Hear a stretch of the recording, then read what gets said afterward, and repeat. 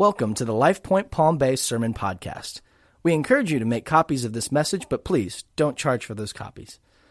If you'd like to know more about LifePoint Palm Bay, please visit lifepointpb.com. Good morning, church. Christ is risen. And if you know, you should just responded, He is risen indeed, because He is. This is Easter Sunday morning. And even though this is very different than what we normally experience on Easter Sunday morning, He is still risen. He is still Lord. We still worship Him today.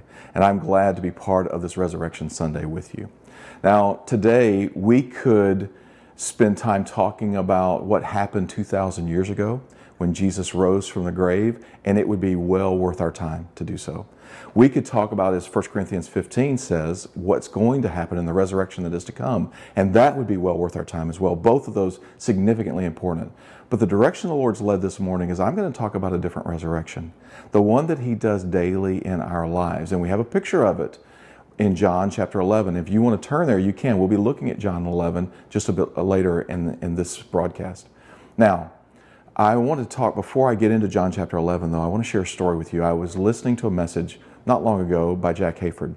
And as he was talking, he began quoting a poem that brought back memories to me. This poem was everywhere when I was a kid. I'd forgotten all about it, but both my grandmothers had a copy of it in their homes. Much of the family did. People where we go into their homes, they had this poem. It was everywhere, especially in my teenage years. You probably saw it, especially if you're old enough, you've probably seen this poem. It's the poem Footprints. Now, again, I had forgotten all about footprints, hadn't thought about it in years. But the story behind it is amazing, and there's a great picture in it, because God loves to resurrect that which is dead, that which has died. And so the story behind this poem is very, very significant. Margaret Fishback Powers was the author of it. And she tells her story of how it came to be. She was going through a very difficult time in her life. She was young, in her early 20s. And as she was going through it, she developed spinal meningitis. It really, really it put her down. I mean, she was in bed for weeks, months at a time. She lost a tremendous amount of weight. She was down to 85 pounds, very, very sick. And right before she got spinal meningitis, a very, very dear, close relationship to her had been broken, and someone had walked away, and it had broken her heart. And so her heart's broken over this relationship. She's got spinal meningitis, and one day she wrote in her journal, "Lord, have you left me too?" Because we've all been there, where we're walking through things like, "Lord, do you even care? Are you still here?" She said, "I wrote that in my journal," and she said, literally the next day, my brother calls me. And he's in Toronto, Canada. And he said, "Marjorie, are you feeling well enough to be able to come out for a visit? I think it'll do you a lot of good. We'd love to see you." And so she began to feel a little bit better. And so she took the trip out to Toronto there with her brother. She met him and his dear friend, a guy by the name of Peter, who was actually a youth pastor. And they went to dinner and began talking and all. And at the end of that dinner, Peter was taken with Margie. And so he invited her out on a date. Well, she's still reeling from all of this hurt in her heart and the sickness, and she's not even sure about anything really in her life. And so she puts him off for a few days, and finally she agrees, and they go out on a date, and after that they go on another. And over a period of about a month, this relationship deepens. One day, Peter, he calls her, and he says, "Hey, I'm going to be doing a youth camp out at a camp near Lake Ontario. I'd love for you to come." And she thought about it, and finally, she agreed to do it. And so after one of the meetings, they're walking along the seashore there at Lake Ontario. And they're walking along, and Peter stops and said, "Marjorie, I know this is fast," but he said, "I love you, and I believe God has called us to be together." He asked her to marry him. And she was struck with fear. And he could see it in her face. And so, wise as he was, he immediately said, "I want to ask you two things. Number one, don't answer right now. And number two, look behind us." And he said we turned around, and there were footprints, both of them, walking in the sand, and both sets of footprints side by side. He said the day we get married, those two sets of footprints become one as we walk together. She went home that night, and she's fearful, and she's wrestling with all of this, and she's hurting and uncertain about what to do, and can she trust again, and all of these different things. And it was then that these words began to come to her, and I'm going to read them in case you've never heard them before. She wrote this: "One night I dreamed a dream. I was walking along the beach with my Lord. Across the dark sky flashed scenes from my life. For each scene, I noticed two sets of footprints in the sand, one belonging to me and one to my Lord. When the last scene of my life shot before me, I looked back at the footprints in the sand. There was only one set of footprints. I realized that this was at the lowest and saddest times of my life. This always bothered me, and I questioned the Lord about my dilemma. Lord, you told me when I decided to follow you, you would walk and talk with me all the way. But I'm aware that during the most troublesome times of my life, there's only one set of footprints. I just don't understand why, when I needed you most, you leave me. He whispered, my precious child, I love you and will never leave you, never ever. During your trials and testings, when you saw only one set of footprints, it was then that I carried you. I remember as a kid reading that, recognizing it must be important because everybody I knew had it up, but not understanding it. Now, 40 years later, I recognize the significance of what she wrote that day. She would write in a book that she would write later, she said, when I went back and read those words, she said, I wrote them just because they came to my mind. When I went back and read them, the Holy Spirit moved in such a way that He broke the fear and the distrust and the hurt and all the anguish of it. There was just a work that He did. She said, a resurrecting work that He did. And she said, at that moment, I knew what answer to give Peter. She went on and married Peter. They became evangelists and taught for many, many years all over the world. You may be aware of that poem, but not the story behind it. It is a beautiful picture of the resurrection power of Jesus Christ at work in our life right now.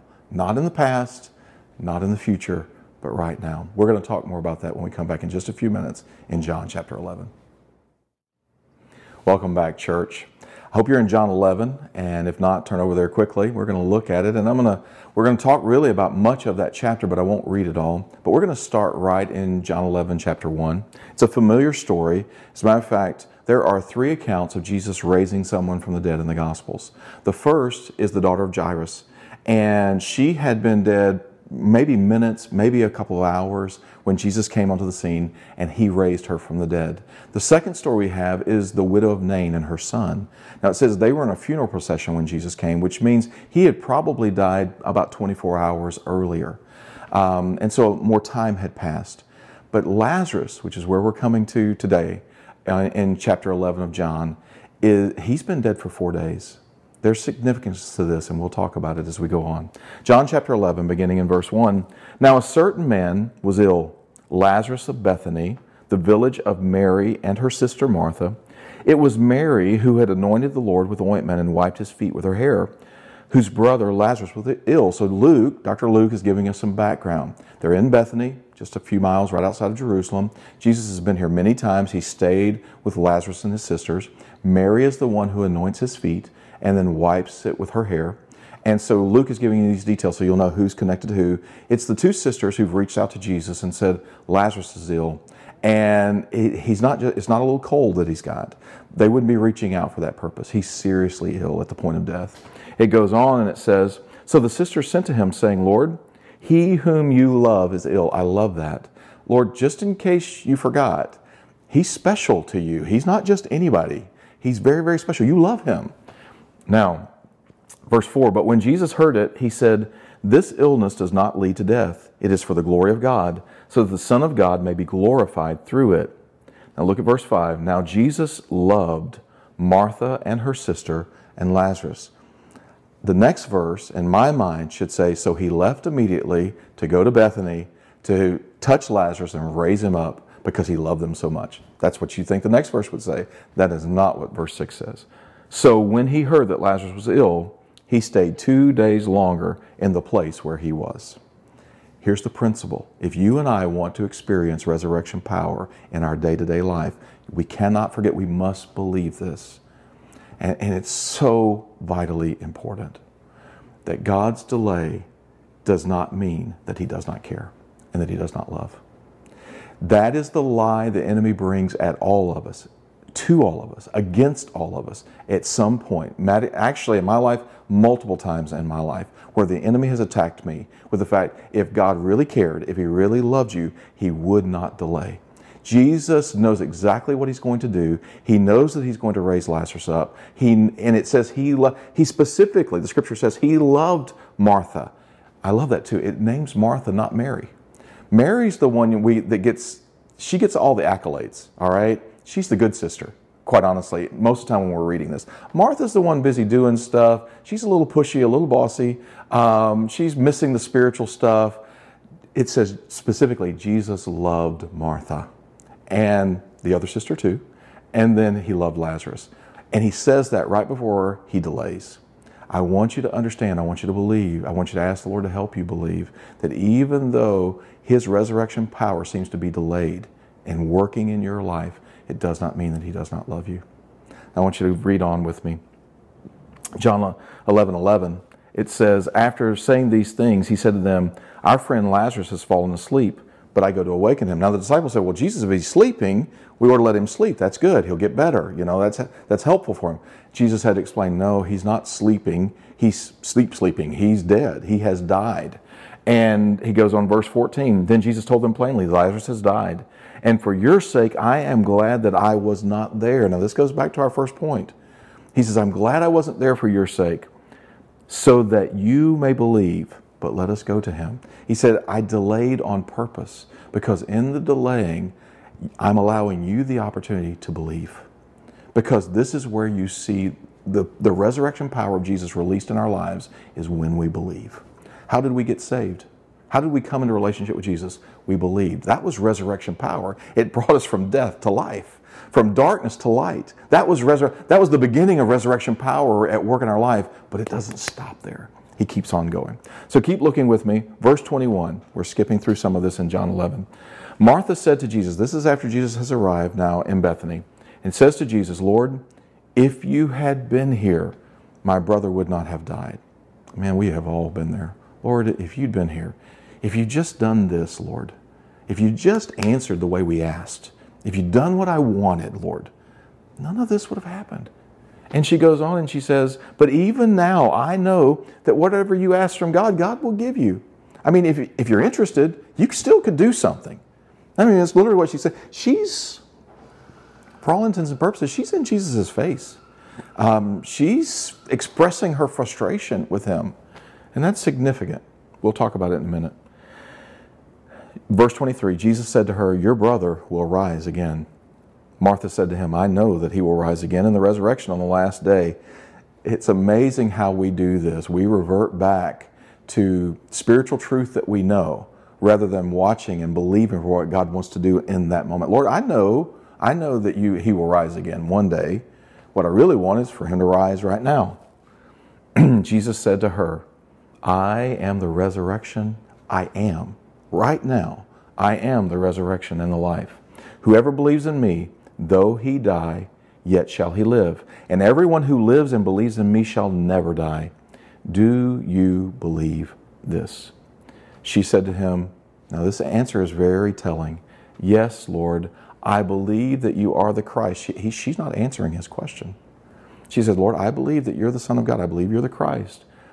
And you're coming into the world. I believe you came from heaven and you're here. That I believe. I even believe, Lord, all the things that you're saying. What I'm having a hard time believing is that you can do anything about this situation. Folks, we do the same thing before we throw stones at Martha. Lord, I believe that you're God. I believe you can do whatever you want to do. I believe you've done this. I believe you're going to do that. But I have a real hard time believing you can do anything about this situation that I'm in right now. So here's the second point. I take this. I'm going to borrow it from Yogi Berra. It ain't over till it's over. All right? Yogi is famous for his colloquialisms and his sayings. That's probably his most famous. It ain't over till it's over. That's what Jesus is saying. I am the resurrection of life. Martha, it's not over until it's over. You got to believe that. And in the midst of waiting and disappointment and hurt and anguish, it's hard to believe that. That's what Jesus is saying. I believe I am. Not just that I will be or that I have been. I am the resurrection and the life. And then verse 32, Mary comes. Now when Mary came to where Jesus was and saw him, she fell at his feet, saying to him, Lord, if you had been here, my brother would not have died. She says the exact words that Martha said, with the exception of, even now I know that if you ask the Father, He'll give you whatever you ask. She didn't add that part, but basically her words were the same as Martha's. The way she came to Jesus was different. Notice she fell down. She bowed down before Him. Just, Jesus, if you'd been here, He wouldn't have died. There's not necessarily the toe-to-toe, in-your-face approach that we see from Martha. There is more of a brokenness, outward brokenness that we see from Mary. And you think, well, she did it the right way. She came to Jesus the right way. I want you to notice that Jesus gave the same promise to both sisters. Your brother will rise again. You say, so what's the point? This is the last point, and I think maybe the most significant. It's not as important how you and I come to Jesus as it is that we do come to Jesus. How we come, I may come angry, I may come frustrated, I may come toe-to-toe. Jesus, you could have done something about this, but you didn't. That's the way Martha came. I may come like Mary, broken, falling down, not strength to stand, and saying, Lord, you could have done something if you'd been here. Both of them say the same thing. They say it very different ways. Our outward expression is not nearly as important as a heart that comes to Jesus. You and I will not experience resurrection power if we do not believe these things. We must believe that He loves us even when He delays. We must believe it ain't over till it's over. And we must believe it's not as important how I come. We're trying to figure out formulas, the right process. Tell me the right prayer so I can get, again, because we're looking for something immediate, and Jesus says, I'm doing something much greater. I want to demonstrate my resurrection power through your life, but it has to happen this way. And so if we believe these things, then we experience His power in His life. I don't have time to go into, but I'll give you these 3 things really quickly, just something to ponder and meditate on. When Jesus is working resurrection power, there will be things that He points out that He wants you to roll away out of your life. Roll the stone away. Because even though Lazarus is alive in there, he can't get out until stuff is rolled away. There will be some stuff that He'll say, this is hindering what I want to do. So roll it out of your life. Maybe unbelief, maybe bitterness, maybe some resentment. It may be things you're holding on to, or things that you should be holding on to that you're not. Whatever it is, when Jesus points it out, roll it away.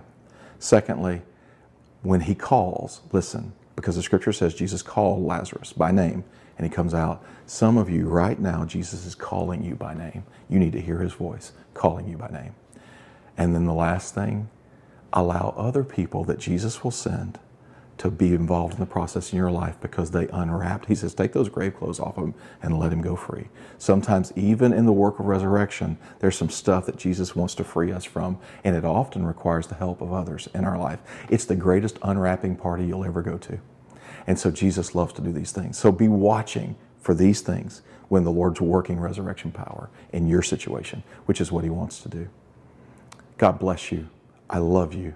Grace and peace.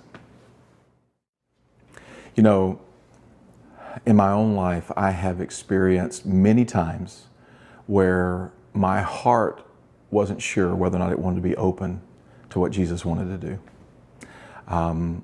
If you're going to experience His resurrection power, the quality that He's looking for in your heart and my heart is that we're open. That's what we mean when we say come to Jesus, is my heart is open. Jesus, you can say what you want to say. You can have the good, bad, and the ugly, all of it. I bring it all. Lord, my heart is open to what you want to do and where you want to go in my life. Now, sometimes that happens really quickly in my life. Sometimes it takes a little bit longer. And so as we wrap up today, you may need to spend some more time.